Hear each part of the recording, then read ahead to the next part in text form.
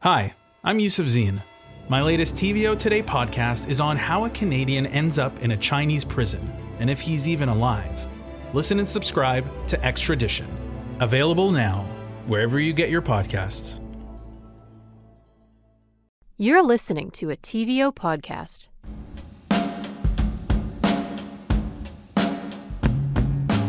Welcome to On Docs, a podcast about documentaries and the stories they tell. I'm Colin Ellis. And I'm Nam Kiwanuka. Today we're talking about animated documentaries with Justin Chandler. He's TVO.org's Hamilton Niagara reporter and co-host of Radio Free Krypton, which is a radio show and podcast about comics and the people who make them. He talks about how documentaries like Flea use animation to tell its story rather than traditional on-camera interviews. By the way, Flea is up for 3 Oscar nominations this year. So let's get into it. Here's my conversation with Justin Chandler.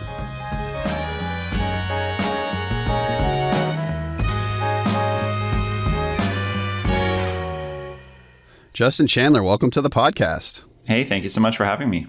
So we're going to be talking about animated documentaries, starting off with Flea, which made history by receiving a trifecta of Oscar nominations for Best Animated Feature, Best International Feature Film, and Best Documentary Feature. And it tells the story of a man named Amin Nawabi who fled Afghanistan for Denmark. And it's told through a mix of animation and archival footage.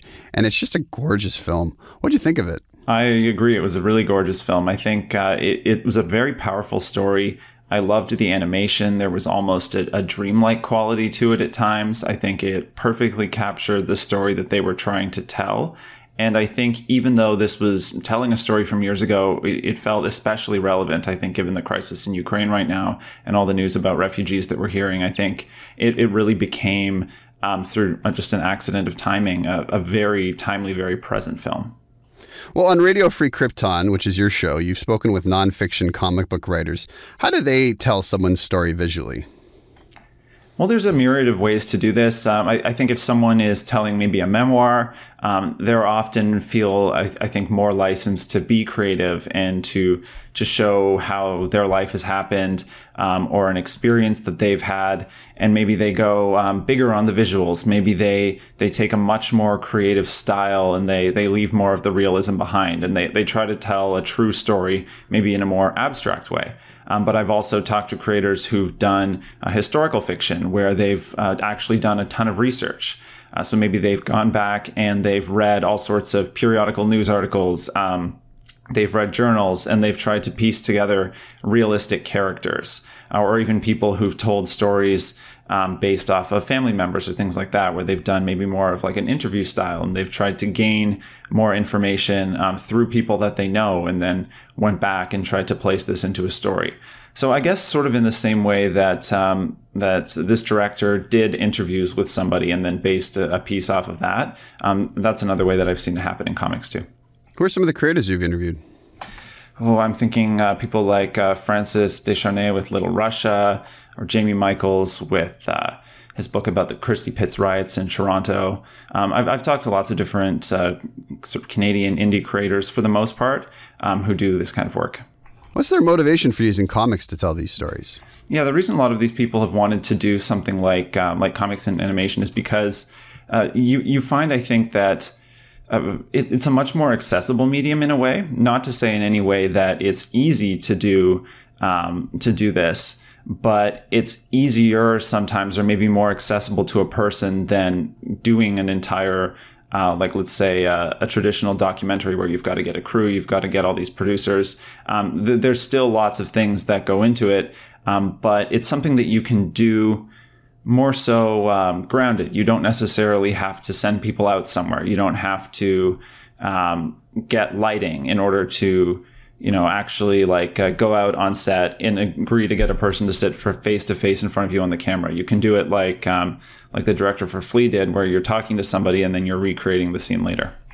There's a scene in Flea where Amin is watching Bloodsport, which is a Jean-Claude Van Damme movie. And Amin's in this moment of reconciling with his sexuality, and then Van Damme winks at him through the screen. What are the thoughts of the creators you've spoken to on using creative license like that? I think that in a lot of cases, people just feel like it's okay in the certain medium that when people are reading a comic, when someone's watching a cartoon or a piece of animation, they understand that the rules are maybe a little bit different. Like, that what you're seeing is not photography. You know that you're seeing a person's interpretation of something, and that can raise its own sort of questions as far as objectivity or journalism. But in a moment like that in Flea, I loved that moment. I thought that was the sort of thing where, like, if I was writing an article, I would say, like, oh, he found that he was attracted to Jean-Claude Van Damme and would sometimes think about him or something like that. But in this way, maybe it's a moment that he told to the interviewer, and they just slipped in that little wink. And it was the sort of thing, like, you as the viewer, you know that didn't happen. But you can sort of say, okay, well, this was what someone imagined or what somebody thought about, and it makes the point that needs to be made. So it's at least a truthful thing, you know?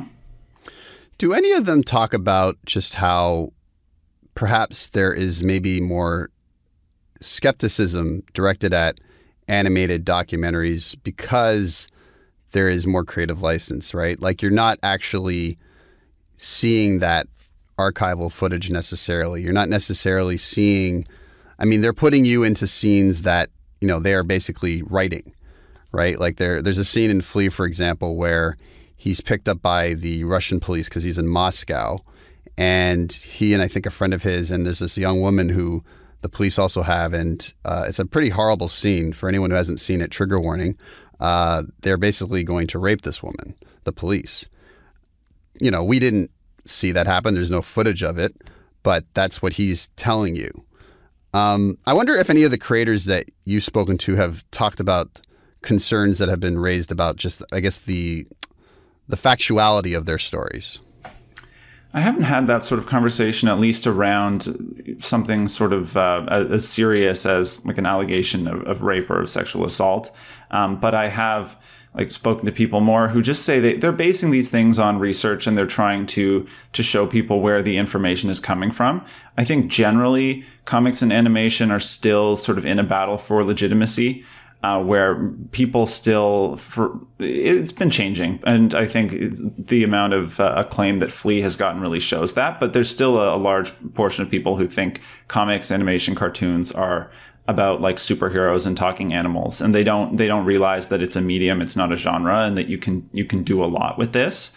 Well, it's actually interesting. Flea's not even the first film to be nominated for an award at the Academy Awards, or at least not in the documentary category. I think Waltz with Bashir, which came out, I think, in the mid-aughts. It's about the Lebanese Civil War. And then there was another one called Last Day of Freedom, which is a short doc. But that's another one about a man whose brother was executed for a horrible murder, and he suffered from PTSD, and there were all sorts of mental health challenges that he faced. And both are really harrowing documentaries. But, you know, I don't think either of them won.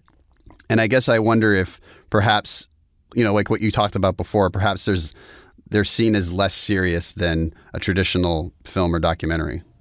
Yeah, I think there could be some of that. And it's unfortunate. Like, I know the comic creator Gord Hill, who did 500 Years of Indigenous Resistance, he wrote a book about the Antifa movement. He does a lot of research, and he writes these sort of comics histories.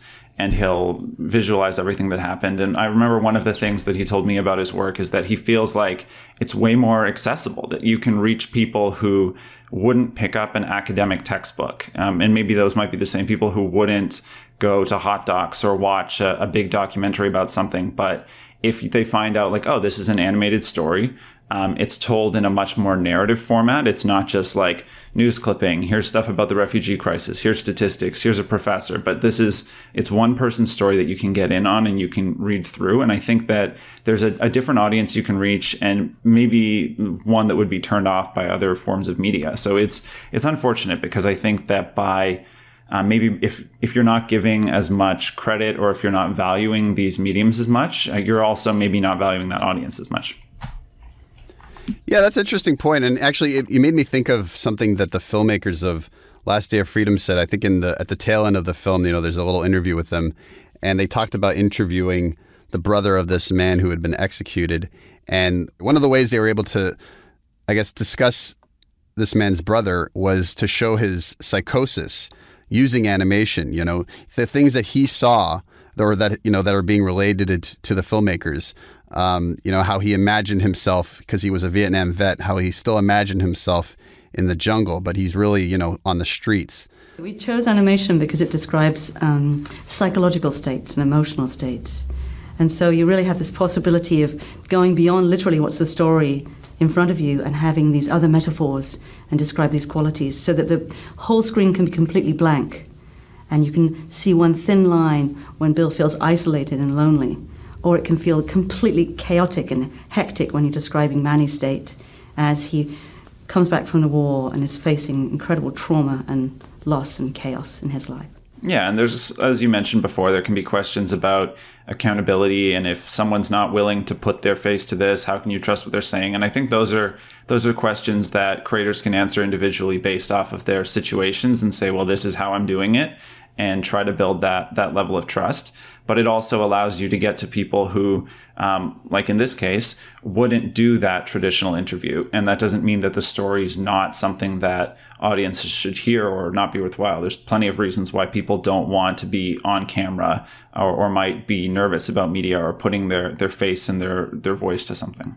Yeah, even with Waltz with Bashir is another example. I mean, the filmmaker is he served in the Israeli Defense Forces and was in Lebanon in 1982 and in Beirut. And he's describing, or actually he doesn't have any memory of it. It's a very interesting film because he doesn't really remember what happened, and he's talking to these other soldiers who served with him. And, they're talking about what they saw and what they witnessed. And, he was there for a lot of it.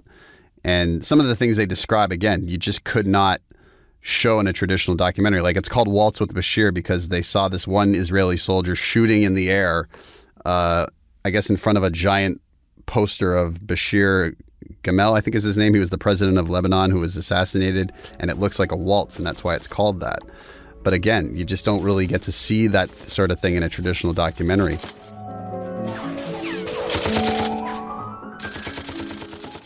I want to just close by asking you, if someone was looking into the more serious side of animation and comics, where should they start? Well, I think maybe one of the best places for anyone to start is at their local library. I think the librarians always have a good sense of what's going on. There's lots of articles on these sorts of pages. You could go to a source like CBC Books, and they'll often have here's the upcoming comics. You can look and you can sort of see some of the newer stuff there.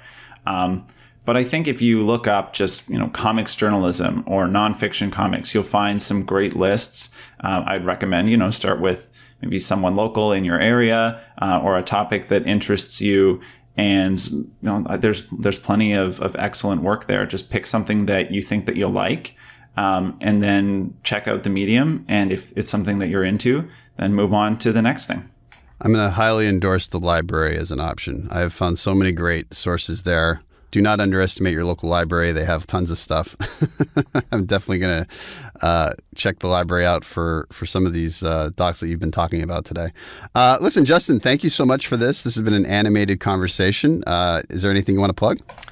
Well, I guess just you can follow my work on tvo.org. I'm on Twitter at Mr_Lois_Lane. And you can follow my radio show, Radio Free Krypton, on CJRU 1280 AM in Toronto if you're in the downtown Toronto area. And if not, you can find it as a podcast online.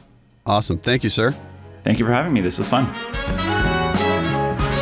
And that's the podcast. Special thanks to Justin for coming on the show. While you're here, why not give us a rating on Apple Podcasts and tell a friend about us? It helps new listeners to find the show. You can follow me on Twitter at ColinEllis81. And you can follow me at Namshine, all one word.